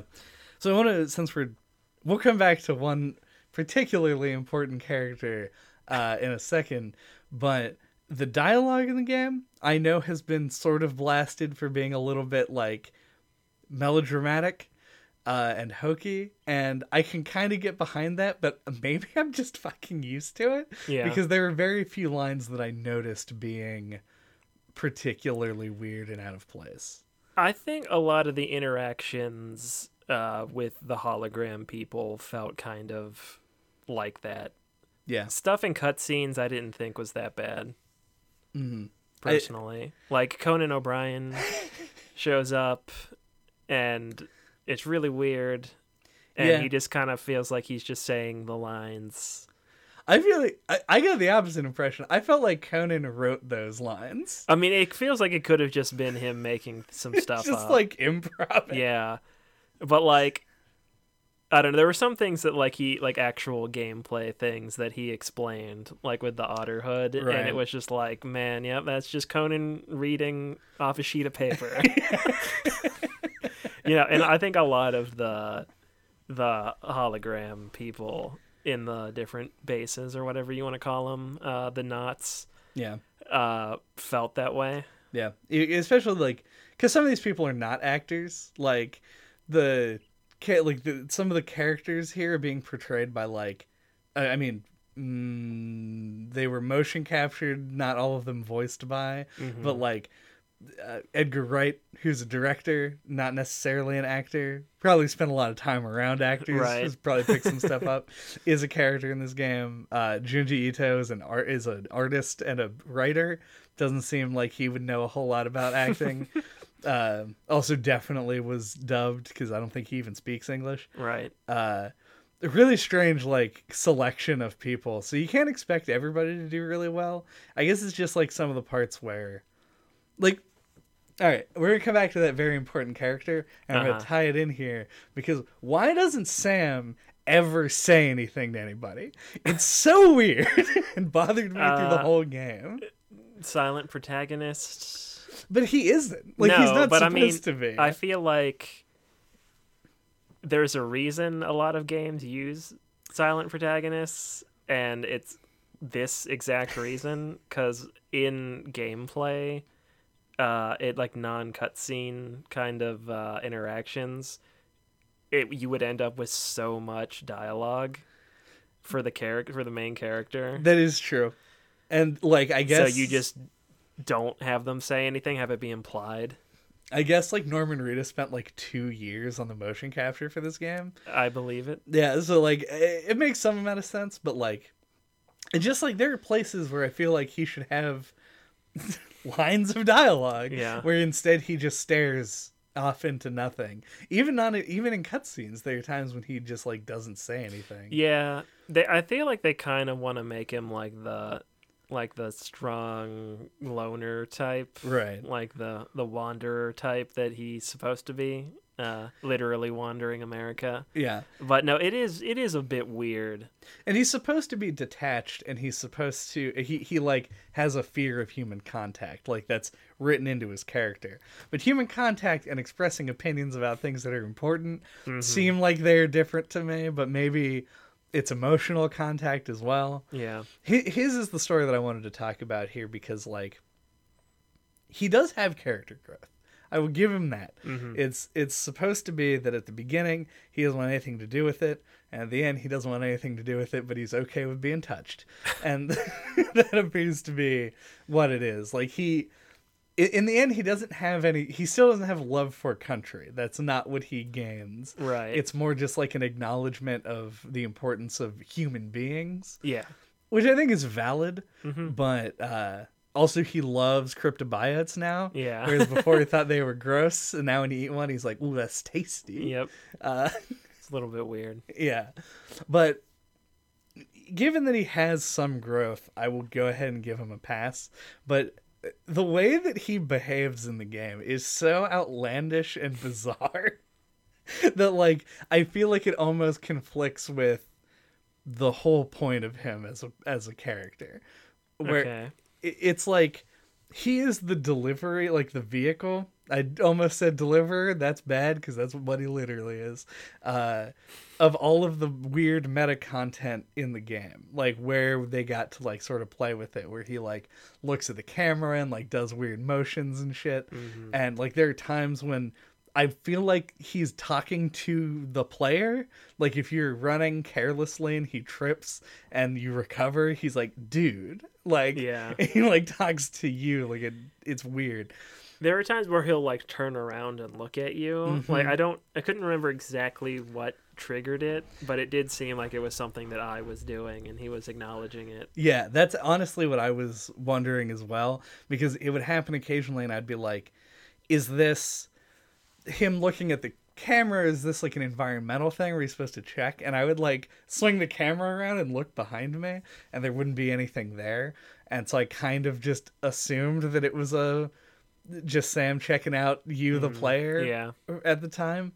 It's a real strange thing. And like Sam acknowledges the like gaminess in his actions, but it's not in the narrative.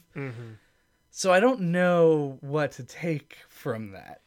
It is weird. Like I would compare it. There's some similar things in Nier, which makes me wonder if there's some kind of a cultural element. Because, like, 2B, I know if you look up her skirt enough that she will, like, turn around and, like, swat her hand and it'll make the camera move. Right.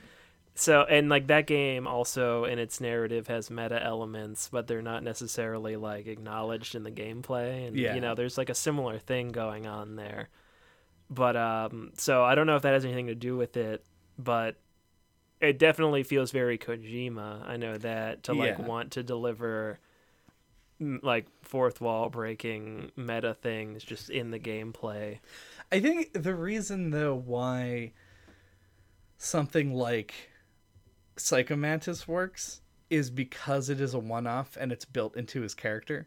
Because the game interprets your interaction with it as Solid Snake's like mental process. Right. Which is why when you change the input method, even though Psycho Mantis himself refers to it as like the DualShock 2 in the controller port 2 and memory cards and stuff, he talks about Ape Escape like it's a real thing in his universe. It's still contextualized, whereas I feel like it isn't as much in Death Stranding, and it feels strange at times. Yeah, I'm not even really referring to like that like kind of stuff, but like more in Metal Gear, like in Metal Gear 3 where you climb the ladder and the theme music plays, right. Or like just the characters referencing the buttons when you're talking to them in the codec. True, yeah. Stuff like that, like the smaller things. Like I feel like Metal Gear has that kind of stuff too. And this game also has Metal Gear style like title cards and non-diegetic music and stuff. Yeah, and it introduces the characters by like saying the character name and then the actor's name underneath of it. Yeah. And I think that stuff is done well. I think because there's even like a bit of a break in the like when a music plays, when a song plays, BB will like giggle and become happier because BB likes hearing the music. But like the music isn't literally playing. But it's being reacted to, yeah. So like, there's sort of an element of that, and I think that's done well and is cool. And I think BB is actually a great character to deliver that stuff through because he's connected to the other side. Exactly. Like there's an element, a supernatural element to Bridge Babies as a thing, which makes it stranger when Norman Reedus is like, "Don't look at my dick." Yeah, it's like kind of, I don't know. While we're on the subject, I don't want to like gloss by this without bringing it up, but how do you feel about the practice of casting actors in a video game? This has come up a lot since this game came out, weirdly. Yeah, because I really dislike it personally. Okay. I just feel like it's really distracting. Like, we're used to it in movies because you have to cast real people in movies to play parts outside of animated films.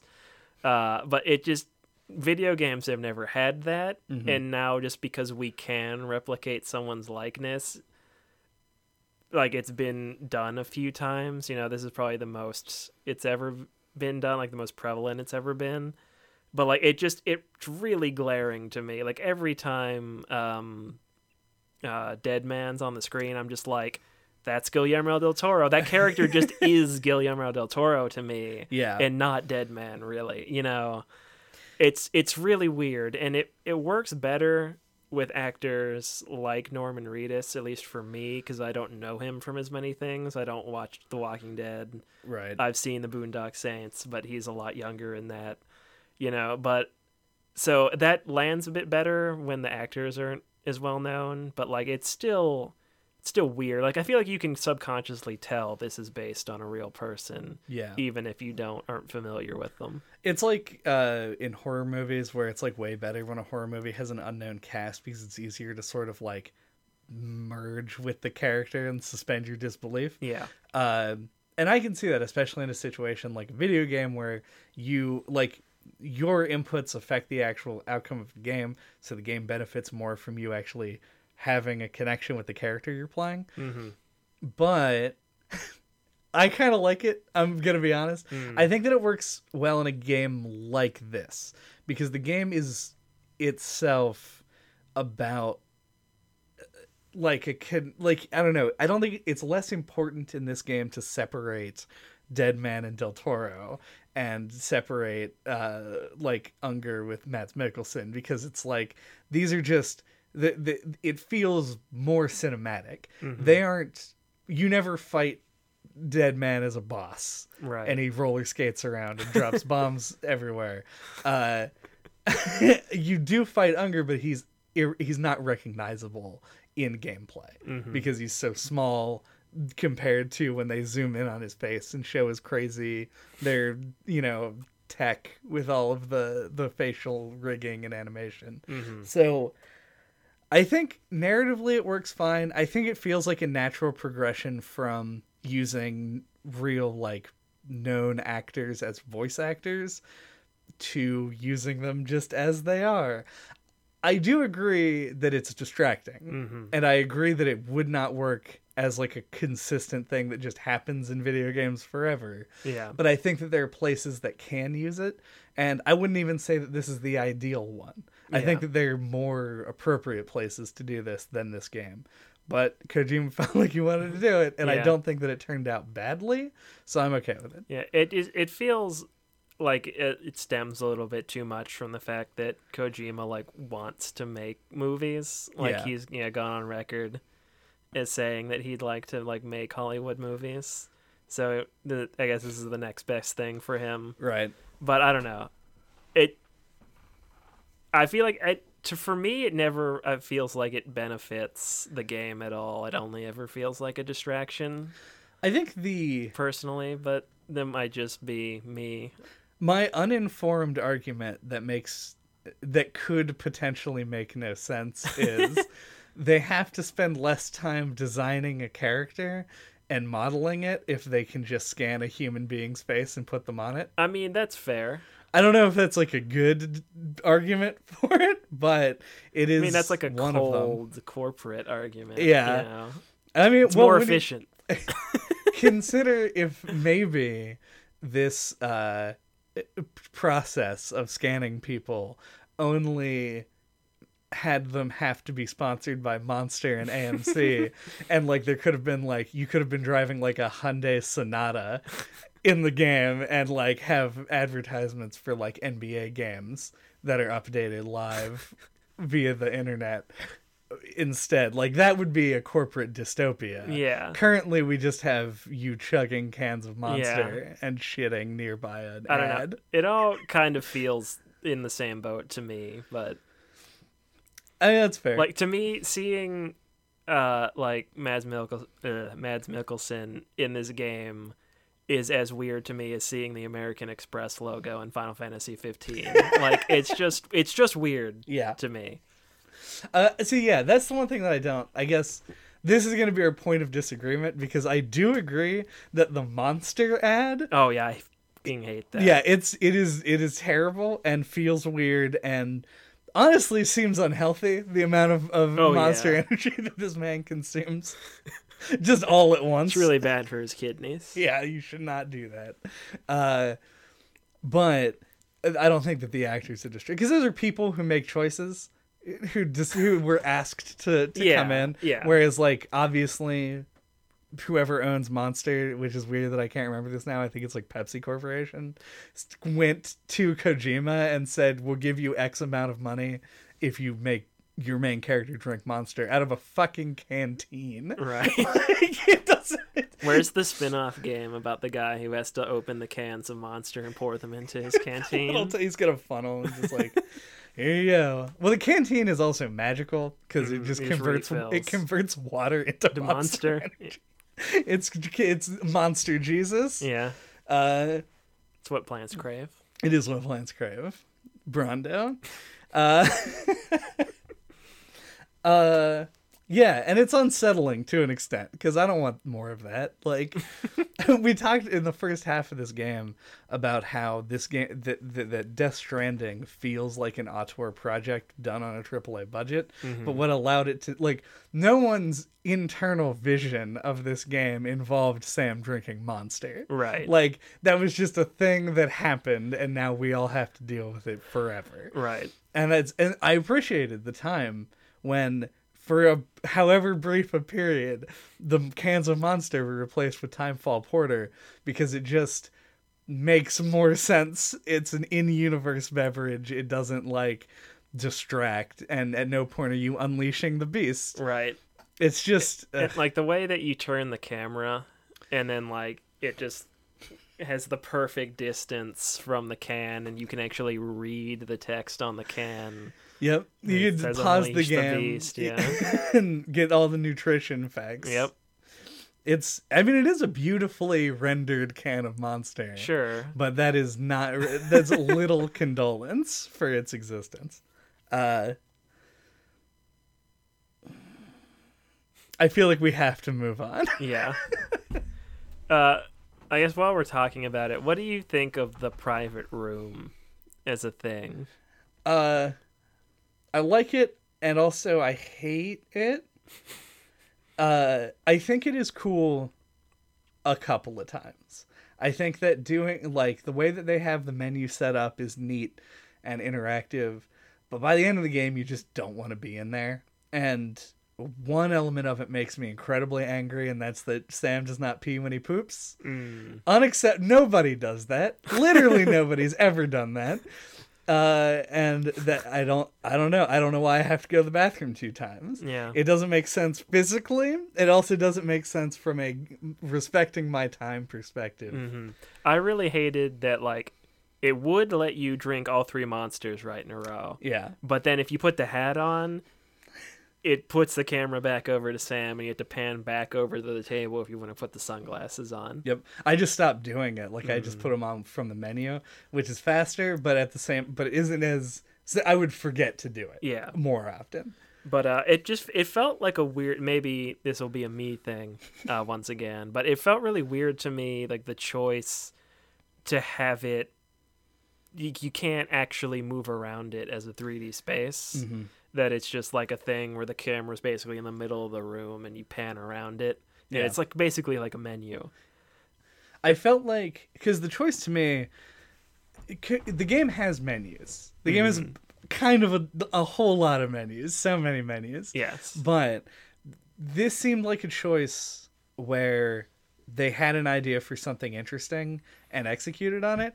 And I can't really fault them for that. Like, I think it is cool that they made the decision to have this one part where it just operates differently. It's user experience 2.1. They were like, we're going to go a little bit experimental with it, change the way that you work on your shit. Mm-hmm. And I think that is fine.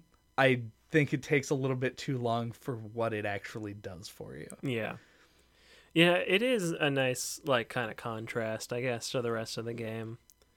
Like, the fact that, like, he's, like, resting, and you also get to, like, chill for a second and do something else. Yeah. Like, I wouldn't prefer that it get replaced by a, like, static menu that just says, like, what do you want to do? Like, I'm playing Dwarf Fortress or something. Yeah, it stood out to me, like, because it felt like any other game made now would just have that be a 3D space that you walked around like the rest of the game. Yeah.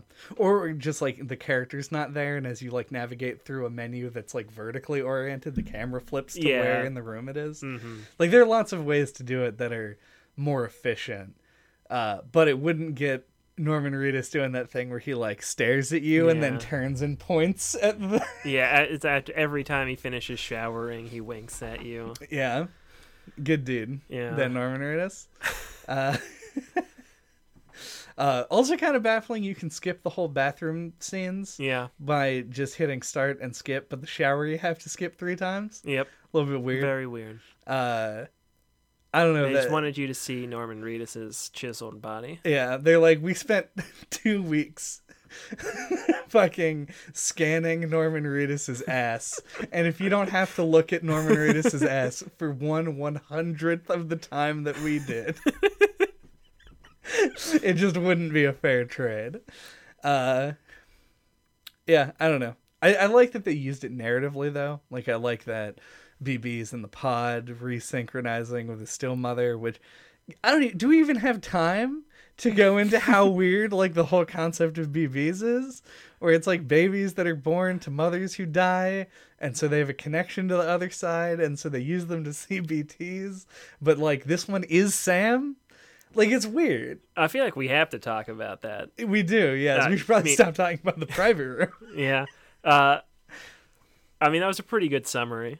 Yeah. No, once again, like the Timefall and like a handful of other things in here, great sci-fi concept. There's like a lot of good ideas in here.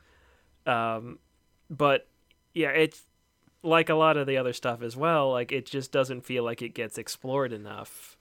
And to go specifically into, since you brought it up, the like is Sam BB thing. Right. We already had this conversation off cast, but it is an interesting thing to talk about because I feel like probably around the time you get to Mountain Knot where the story picks up, I called that was going to be a thing. You know, I was like guessing like, oh, is Sam going to be BB? Don't remember exactly what put that in my head, but like I was like, are they the same person? And then it gets towards the end and it seems like that is the case, but then I felt like I wasn't sure if they were different entities or not. I felt like it actually ended up leaving it kind of fuzzy because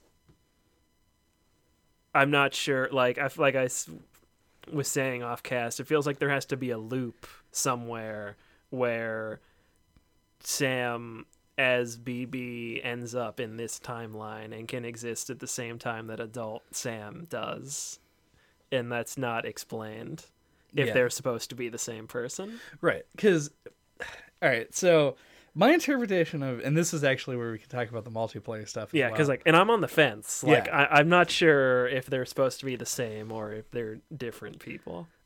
Because the game in several instances refers to there being more than one Sam. It's like the characters in the game acknowledge other Sams existing, like seeing and making deliveries to them. And the implication, I think, moderately obviously, is that this represents other people playing the game. This is why there are other structures and stuff built, even though within the game world it's kind of implied that there aren't that many porters still around, and you do run into some.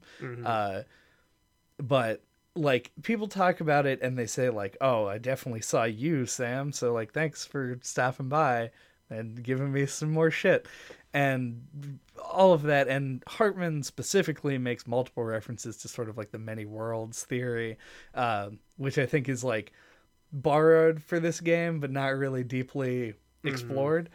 So there's an interpretation that I think they want you to take away, that Death Stranding, irrespective of the fact that the afterlife is merging with the real world, totally separate from that, also there's just like a convergence of multiple living worlds, or potentially respective of that. Honestly, I couldn't tell you. And if that is the case and there are all these Sams, then it stands to reason that it is possible that, as the narrative sets up, Cliff Unger is Sam's dad, and Sam is BB-28, aka Lou, aka Louise, right, aka the artist formerly known as BB-28. And it's like, I don't know why it's significant enough that they had to put it in an after credit sequence that BB is a girl, because I don't know if they're signaling there that it's not Sam, because Sam is not a girl, right, or if they're signaling that like there's been a significant enough change brought on by Sam's actions that the timelines are diverging, right.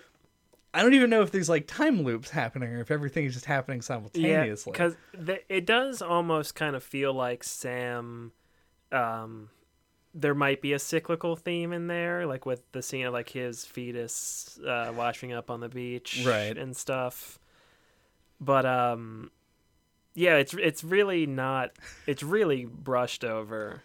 And I even brought up it could also be like kind of a wink or a nod to like Jurassic Park, that like the gender changed, you know, life finds a way and all that. Yeah, and there's some reference to sex in the game, like it's pretty oblique, but like there's an article called like The Asexual World, where like people are devaluing human contact. So like the fact that Sam is himself like narratively, metaphorically hermaphroditic, and that his other infant self might also be a girl, I don't really know.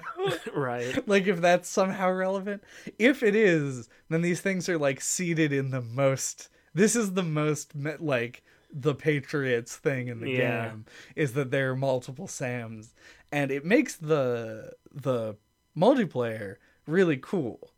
I Yeah, love yeah. that they've given a context for it, and I like that the way that's implemented. The fact that people structures show up and you can make strand contracts with them to make their stuff show up more often. If you find somebody who did like a particularly helpful move, Right. you can like bring them in as a buddy to see more of their stuff. But then I don't know narratively if it's supposed to imply anything, and I would have written it off as just being an excuse for how the multiplayer works Right. until that ending scene. And I wish it didn't bother me so much, but it's in such a prominent place. Right. Like you don't put, it's not like at the end of like a Marvel movie, like they introduce Thanos at the end of a Marvel movie. They don't introduce like a totally unassuming, unimportant character. Right. You know, like, look, this is Jimmy. He bought a bike recently. Anyway, see you later. Jimmy won't return in Avengers 3. Like it's weird. I don't know. Yeah, definitely weird. I can't say it bothered me as much, but yeah, this is the one thing where I have to say I have no conclusion to draw from this no, whatsoever. and I don't think they want you to. Yeah. So. Also, Higgs is the guy who wants pizza delivered. Oh yeah. I don't know if you caught this. It just is him, and it's very weird because you kill him and then he sends another email. So there's also multiple of him, I think. Weird. Or I didn't do that mission, but I guess it's possible that he had an email rigged to send after he died. I don't know. That was one mission I didn't finish because I took that one and another one at the same time, and I wasn't used to reading like the markers on the map yet, because the one that I was supposed to do was like to retrieve something from a mule Camp, post box or whatever they're called. And like for some reason I was like meshing the two missions in my mind, and I thought I was supposed to take the pizza there and put it in the post box. And so I ended up just like losing that cargo, and then realizing later like what happened, like why I was confused about that, and then just never did it. Like I never went back and actually delivered the pizza. Yeah, I should, I don't know, do that mission and see what's up. Because there's like an implication that when you go back, he's unlocked the room and you can go check out his shit. Oh, yeah? As if that's like a thing. And I didn't really know what to expect in there. And also the game was real long, so I didn't continue playing after I finished it. Right. Maybe I'll do it like right now and then we'll come back and talk about it if it's important. So I guess stay tuned. But yeah, that's what I have on the multiple Sams theory. Right. I don't know if there's anything else to spin off of from that. I don't know. It might be time to wrap it up. That seems... we've been going for a while, Yeah. so we could do that. Do we have BT's beached thoughts? I guess I have mixed feelings on this game that lean positive. I did enjoy my time with it, but I think my thesis on this ended up being I think it just tries to do a few too many things that get pulled in a few too many directions, and it doesn't quite gel into as cohesive as a product that I would like personally. But I do really appreciate the game a lot. I think it's important that this game was produced and made, and it's so like being so different, and like, you know, coming from like a visionary director, you know, like you just don't see a lot of that in like big budget games anymore, or maybe ever, because it takes like hundreds of people to make games. So no, yeah, I think it's fairly important, and I think this game's doing well. I'm not 100% sure on that, but it seems like it's got a lot of press. So yeah, I hope it continues to do well, and that Kojima Productions goes on to make some more weird games that kind of push boundaries. Yeah. I think there's some unrelated to my final thoughts. I think that there's some speculation that Kojima Productions is going to make movies now. I don't know if he's planning on making more games. That would make total sense, but would make me sad. Yeah. I don't know. I'm kind of like, to do my final thoughts. Okay. If this was Kojima's last game ever, I don't think that I would be destroyed by it. Like, this feels like a capstone to Kojima's career in some ways, where it's like, this is a game that is so different from what he was doing before that it feels like him sort of breaking free, which is a good, like, Phoenix rising from the ashes version of the story of the falling out between him and Konami. Mm-hmm. And to me, that makes some amount of sense. This game as a whole, I liked. I think it would be difficult to say whether this is like among my favorite of his games. It's up there in comparison to the other ones, but it is so different that it's hard to compare. I enjoyed the time that I spent playing the game, and when I was playing it, I usually wanted to keep playing it. And that's a good sign, because there are lots of games, even games that I liked, that I felt like I gotta take breaks, like, every once in a while. So, as an open world game, this does fulfill the requirements of making an open world game successful.